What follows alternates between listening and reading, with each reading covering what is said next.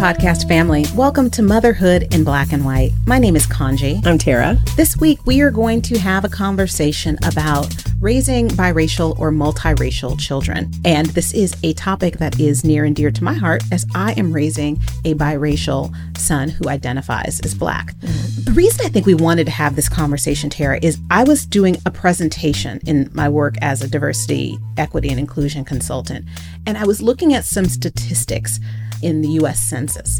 And a statistic that came out, and it was really striking to me, it showed that in 2010, 4% of the U.S. population identified as multiracial. And that was about 9 million people. You said 2010? In 2010. 4%. Correct. Okay. In 2020, Okay. 10% of the U.S. population identifies as multiracial, and that's almost 34 million people. So we went from 9 million people to 34 million people who identify as members of one or more racial groups in just a 10-year period. And that biggest change has been in people under the age of 18.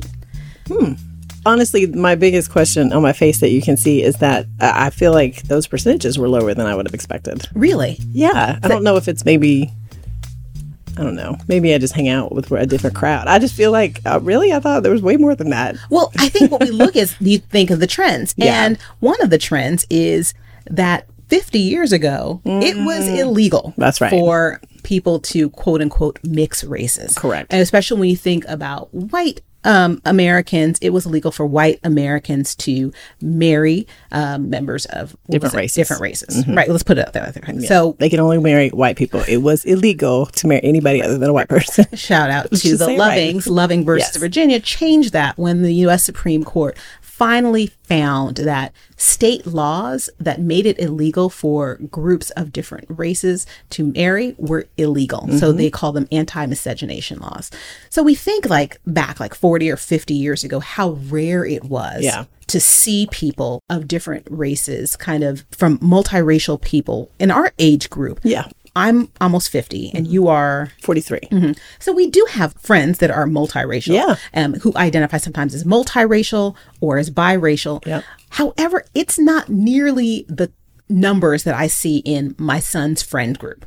I guess that's true. Do you see that as well? Yes. If I think about that, if I really think about that, that is true. Because I grew up, we've talked about it. I grew up in schools where there were way more multiracial, biracial. I had a bunch of my friends, ton of my friends were.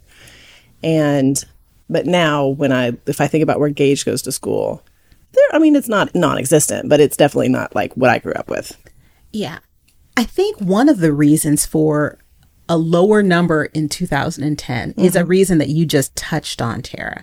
When we grew up, when there were people that were multiracial or biracial, there were no options to check more than one. That's true. You were, and in many cases still are, put in a box. Correct. So what's happened historically, if you had a person who was biracial, let's say they were Black and white, of Black and white parentage, they typically identified either as Black or as the race that they most closely looked like. Right. Does that make sense? Right. Like what a person would take them for. Correct. Right. And so we had that, and it really has not been until the last 8 or 10 years where people start to quote and say, I'm biracial.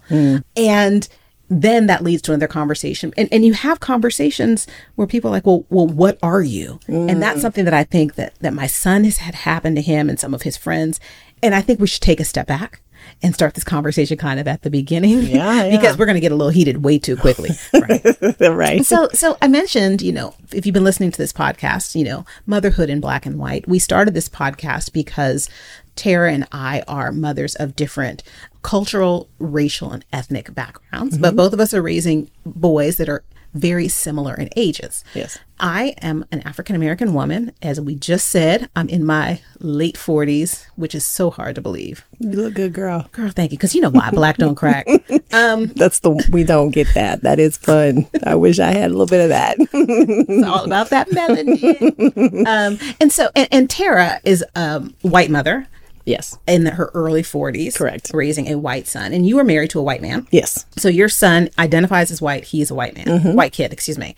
So I am married to a white man. And my son identifies as Black. I had a conversation with him just a couple of weeks ago.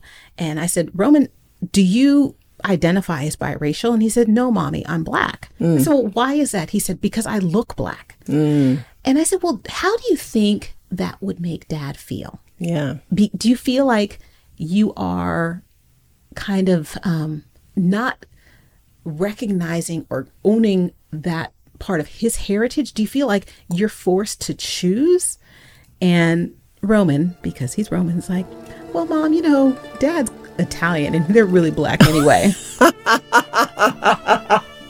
Okay. I was literally in my head thinking, well, he's actually Italian, which is different.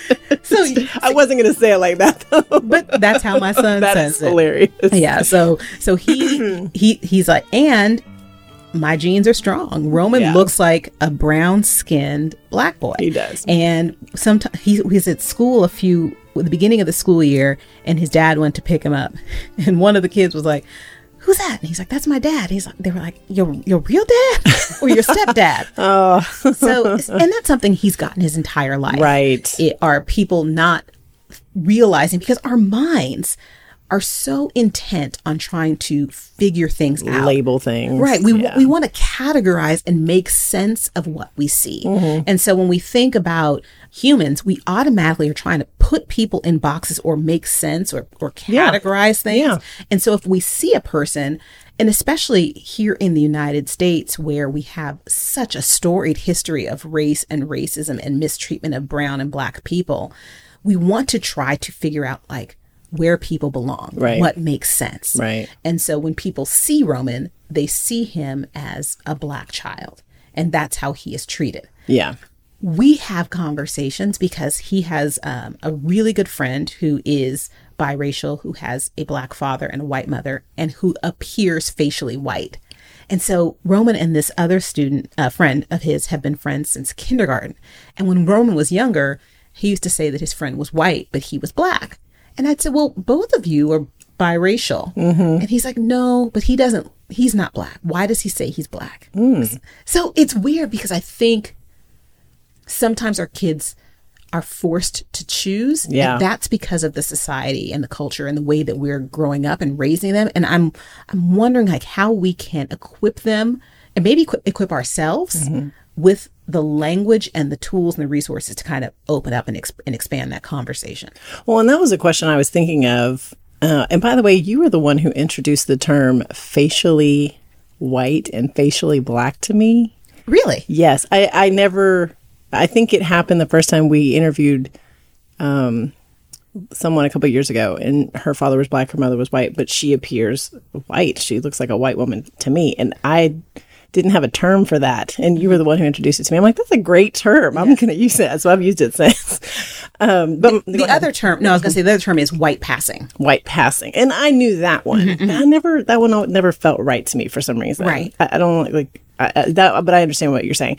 So I guess one question I was thinking of is for people who are just curious about someone's background, or like, I know I have friends sometimes we'll be out and we'll just be people watching, and they'll be like, oh, they look like they might be mixed with something, like more than one. And I'm like, okay, I'm trying to help with language, but I struggle with, how can a person ask a question if they're just being curious or about background? I hate the question, what are you? And I'm not a big fan of like, where are you from either. I mean, do you suggest any, like, a question that's a little bit more, I don't know, curious as opposed to, labeling? Yeah. A better way to ask that? No, that's a great question. I think the first thing we need to realize is kind of an internal question we have to ask ourselves is why? Why are we curious? Why are we curious? Yeah. Exactly. It's a great question. And we think about how we look at people and what we're looking at when we see people, and what it is about our brains and what it is about our minds that are trying to kind of like figure out someone who may appear, quote unquote, either ethnically or racially ambiguous. Yes, right. That's a great term. Because again, we try to place people in categories that the U.S. Census Bureau and the U.S. government has already put in boxes. Like, are you white, black, Latino? It's like, And what is your race and what is your ethnicity? Yeah. And we question, like, why are we still having these conversations? Why is it still mattering? Why do we still want people, and why do we want our kids to check the box? To identify as something. Right. Right. And one thing that we need to understand is when they did start making the option for multiracial or other, what's happening is more people are starting to put that as a description of themselves, because we don't want to just be in any one box. Yeah. Because what happens is we do start to deny a heritage of people that may have existed on certain sides, right? And you know this, my last name is of Irish heritage. That's right. So that's right. You know, my Black heritage, we are formerly enslaved African Americans coming from the South, and I have an Irish great grandfather. I look a fool if I go out wearing like Kiss Me I'm Irish shirts, right? Well, you do it. I've seen. No, I'm just kidding. Listen, ask me about it, guys. I will drink a Guinness beer in a heartbeat. Yeah, right. I'm gonna be wearing my kilt on March 17th. But people, if I said yes, I'm Irish, people would look at me all sorts of wild and crazy because they're like, but you can't be Irish because you're Black. Right. Yeah, right. And I think that what we need to do is kind of like start to figure out, like, what's the deeper conversation here? What is it that we're trying to figure out, and why? When we look at someone, why is there in our minds this need to say, like, well, where is that person from? Or what is it that that person's background, ethnic or racial or cultural background could be? Yeah. Because I just sense that oftentimes what we are trying to do is not only put people in boxes, but also trying to then figure out how they fit in our system and our stereotypes that we have in our own minds, in our brain. Right? Yeah.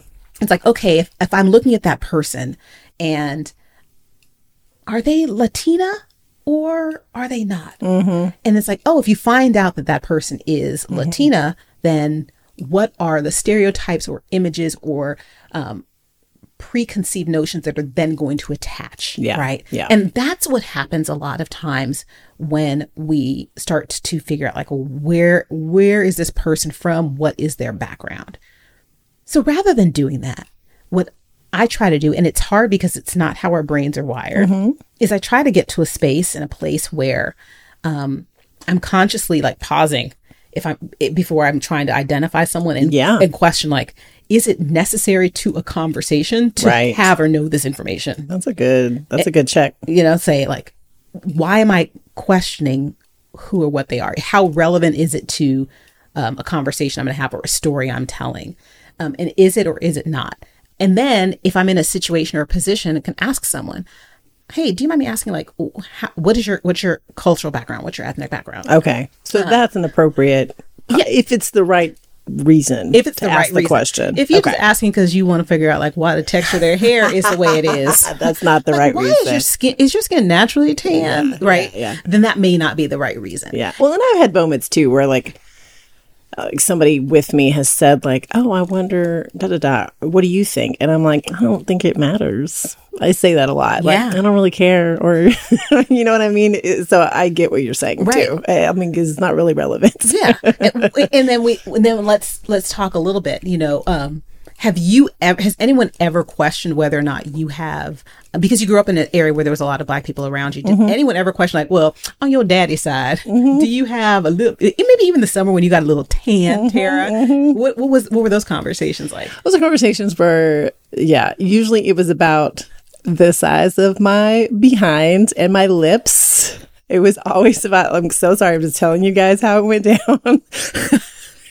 And it happened a few times. And also, you know, I fit into the culture in general just from being around it. So people made jokes a lot more than anything. But sometimes it was often about just, like, the shape of my body. It was like, are you sure? Like, and I'm like, I'm pretty sure. I mean, I haven't done, like, the full gene chart, but it's possible back there. You know, aren't we all kind of from the same place? Right. But it was always more like a silly joke. Just from time to time, I would get a serious question about it. But it was usually about the way I looked. Really? I think one thing that when we talk about biracial children, and I'm taking this from the perspective of my son being Black and white, when he gets questioned, it's generally, again, he's brown skinned. It's generally about the texture of his hair. And so people, when they see the texture of his hair, they're questioning, well, why is it curly? Yeah. Right. And then sometimes people, you know, touch his hair without permission. Oh, I hate that. That makes me insane. And sometimes people make comments about hair and the texture and the quality. And I have two nieces who are also biracial. My older brother married a white woman, and they have very, very light blonde, like really long curly hair. Right. And so people are constantly, and have always their entire lives, well, one of them has curly hair, one of them has straight hair, questioned like what their background is. Right. And I remember when I had taken one of them out when she was probably 3 or 4. And, you know, she was calling me Auntie Kanji, and people were like, oh, you let her call you that? I said, why wouldn't I? They're like, well, are you her babysitter or her nanny? Oh my I was like, gosh. no, I'm her Auntie Kanji. Yeah. And so again, like, I think people look at situations, they look at children, and then they look at the adults, and they want to figure out how we can, quote unquote, categorize kids. And I wonder what it's going to take for us to get to a place where we don't do that anymore. And do you think that, I'm sorry to interrupt you. What I get frustrated about that scenario specifically is that I see white families with Black children pretty often in our neighborhood. We have a few, and then, you know, like around the neighborhood, and I never see them questioned. But if I see like a Black woman with a white child or a Black family with a white child, people ask more questions. That is so bizarre to me. I don't know if there's a question at the end of that. Yeah. But it seems people are more curious about one than the other and want to understand the how and the why more often. That's been my experience. I'm not generalizing. I'm telling you what I've seen. That's just a curiosity I generally don't have. Families are made up of all types, you know, but I do see that people tend to question one more than the other. Right. And I think that that's a point and a moment of reflection for our listeners and our family that's listening in, is to say, like, to question and to reflect on whether that's something that they have done. Yeah. You know, and again, we think way back to the beginning of my relationship with my husband. He had again, he's white. He had teenage niece and nephew, and, you know, I'm hanging out with them and they're calling me Aunt Kanji, and the looks and the stares and the questions, and like, I'm like, how is she your aunt? And it's not something that I think my husband has ever gotten with my nieces and nephews, you know? And so to your point, I think that there's a sense of like guarding or protection. Yeah. There's that sense of protection that people sometimes are like, well, if I see a white child with a non-white adult, how can that be? Like, how is that possible? And especially if it's a situation where there may be a familiarity or a familial name or naming there. Right. There is this sense like, we need to investigate. Right. Is that what you're saying? I am saying that. Yes. I absolutely think that's what it is. And I think that it comes back to sort of what we were talking about, why you would ask somebody what their background is like a check for, like, even coming back to the conversation about hair, because we've talked about hair before. Right. We've talked about, you know, the difference in your hair, my hair, kind of what you've dealt with in the workplace elsewhere. And what I keep coming back to, like, with questions about hair or questions about families and who belongs to whom, is like, before you ask anybody questions or decide to opine on any portion of that, to ask yourself what it is that you're trying to do in the moment. Like, what is that going to solve? Or would you ask a white woman about her hair? Or would you ask a white family about their multicultural family? And if the answer is no, and the answer is you just can't help yourself, maybe stop. Yeah. Maybe don't ask the question. Absolutely. It's just something to think about. Right. And when we think about how there are so many children out here that are born of families that are multiracial, multicultural, multi-ethnic. And again, they are going to be the majority in 10 years. 10 years. I was like 20 years. I was trying to do the math. Like 20, 30 minus 20 in 8 years. In 8 years, that's going to be the majority, is people who are either non-white or multiracial. Right. Right. And so we look at young kids and we want them to celebrate and be proud of their identities and kind of who they are, and not just who society kind of wants them to be. Yeah. And so a part of me is so sad that Roman, at a young age when he really doesn't get it, and he's never been to Italy, he doesn't really understand his Italian heritage, chose one thing. Yeah, he's just like, I'm Black because I look Black. And I don't want him to, again, either disrespect his father or his grandmother and that half of who he is. And it makes me sad. And I wonder, like, other people who are raising biracial kids, how they're able to balance that. And if their kids kind of align with what they facially look like, or if they align with the parent that they are closest with. Yeah. Does that also make sense? Yeah, that's an interesting thought. I guess I was thinking while you were speaking too about, I mean, for you, have you considered what it might look like to encourage him to explore more of that side of things? That's a great question. I've never discouraged it. Yeah, of course. And I think that I don't know what it is about his unwillingness to identify as half white. And I think a part of it is, and this is going to sound terrible, people don't believe him. Yeah, I could get that. Right. Yeah. And then everybody else was sort of identified for him. Correct. Right. People are like, well, and You're why Black. then why it would lead to more questions. Yeah. Yeah. I think that probably is why. And I haven't discouraged it. And there are some people that identify. I have a teammate and a colleague, and she identifies as 100% Black and 100% Japanese. Really? Yes. Huh. And she said, because I am 100% of both. And I said, that is so beautiful and so lovely. Yeah. And I love that you have the confidence to say that. Yeah. And she's like, I really want to make sure that I honor my entire heritage. Do you think, I'm going to get this question, please forgive me and allow me some grace while I ask this question, because I don't know if I'm going to ask it right. Obviously, Roman's half white, and obviously that's Italian culture. But do you think there's also, is it hard to identify as white from a cultural standpoint? When you're out and about, like, what is that? You know what I mean? Right. Am I asking that question right? You understand what I'm saying? Yes, I hear you, and I don't want to misspeak, but I think that, for him, is he trying to identify as white, or would he say, I'm half Black and half Italian? Yeah. Yeah, because if he just says, I'm half Black, I'm half white, and then you try to, like, encourage him to say he's both, but I could see how there's a cultural difference there. Right. I can see how that would be like, well, what does that mean to be half white? I don't know. And that leads to more questions. Yeah. And so sometimes, is it that we don't have those conversations or questions just because it takes up a lot of time 100%, and energy? Yeah. Right? He's like, look at me, I'm Black. I feel that. He's like, I'm just not going to have this conversation. I totally get that. Maybe not now. Maybe when he's grown up and he's got good answers. I don't know. Yeah.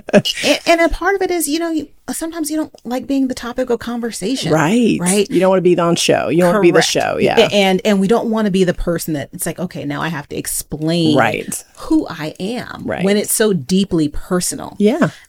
However, people kind of expect you to be willing to explain kind of like who you are. If there's a part of your personality or part of your persona that may be, as I mentioned earlier, a little bit ambiguous. Yeah. Right. If you don't obviously fit into a box that somebody in their mind has envisioned for you, then it's like, oh, and we're not just talking about race and ethnicity. Right. We're talking about gender. Yes. It's like, if you aren't, like, you're the only woman in the room. Yeah. You may have to share your experience as a woman, and you're like, well, I don't speak for all women. Like, correct. I get that. Yes. And so for me, the one thing, as we get ready to kind of wrap up, the one thing that I would just encourage people to do who are raising multiracial or biracial kids is to start to really dive into how our kids are identifying, how they're sharing their experience, and kind of what those experiences are. Sometimes they may feel like they're lonely or alone, But I think the numbers are on their sides. We start to look and say, like, this is who this country is, and this is what this country is going to look like. Yeah. And we have to figure out a way to make it a little bit better and figure it out for them, and we talk about from a policy perspective. You know me, I'm an attorney. I was like, let's just get rid of the boxes, because what that is doing is it's further categorizing people. Yeah. So I'm someone who's like, why are we still What does this do? asking these questions Yeah. on forms? Yeah. Like, for what purpose do we need to know this information? And are we further segregating and dividing us by race, ethnicity, and gender? And I've heard people say, oh, it's just so we can have these affirmative action programs that are going to benefit people of color. I was like, really? That's the reason why? You need me to check the box so you can give me the thing? Come on now. Actually, I feel like that does a disservice in some ways. 100%. Then you only get picked for the one thing. Right. Or it's starting to say, like, who are those that are a part of this group and those that are not? Yeah. And I would advocate that we get rid of the boxes that we're trying to hold each other in, because what we do is we create these boxes in our mind and we're trying to just fit things in. And we should know that in this world, we can't do that. Think about our globe. We're a circle. We got to figure out kind of a way to fit in there instead of these boxes, unless you're a flat earther. If you're a flat earther, then we can't help you. Can't help you. It's about more inclusiveness. How do we include more instead of keeping people out? Right. The one thing that I would encourage people who have children of multiracial heritage to kind of have conversations with them about questions that they've received or kind of like what their experiences are, so they can better educate themselves, and to get back to kind of, as we're looking at people, as people, like, start to question ourselves and do that introspection. It's like, why is it necessary for me to know what your background is or the background of someone else is? And am I having these thoughts or presumptions or stereotypes about people just by looking at them? And if so, really pause and think, like, why is this happening? Why am I thinking this? And why does it matter? Absolutely. I think what I was thinking earlier when we were kind of wrapping that point up is just understand that no one owes you their story just because they're a little bit different than you. They don't have to explain that to you in their experience. You can just enjoy them for who they are. That's perfectly said. And that's it. And I enjoy you for who you are. Same. Ditto. Ditto. We love having you with us, guys, each week. Make sure you're following us on all of your favorite listening platforms so you don't miss any upcoming episodes. We're having a lot of fun this season. And if you haven't already gone to Instagram and followed us at Black and White Momcast, please do that as well. We so appreciate you taking time to be a part of our family. At the end of the day, we are all one family. With that being said, Tara and I are going to sign off this week. Guard your health, mental, physical, and spiritual. We will be back next week, same time, same place. Take really good care, podcast family.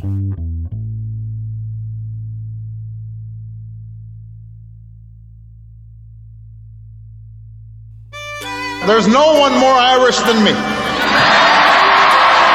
So I want to thank the genealogists who traced my family tree. Right here. Thank you.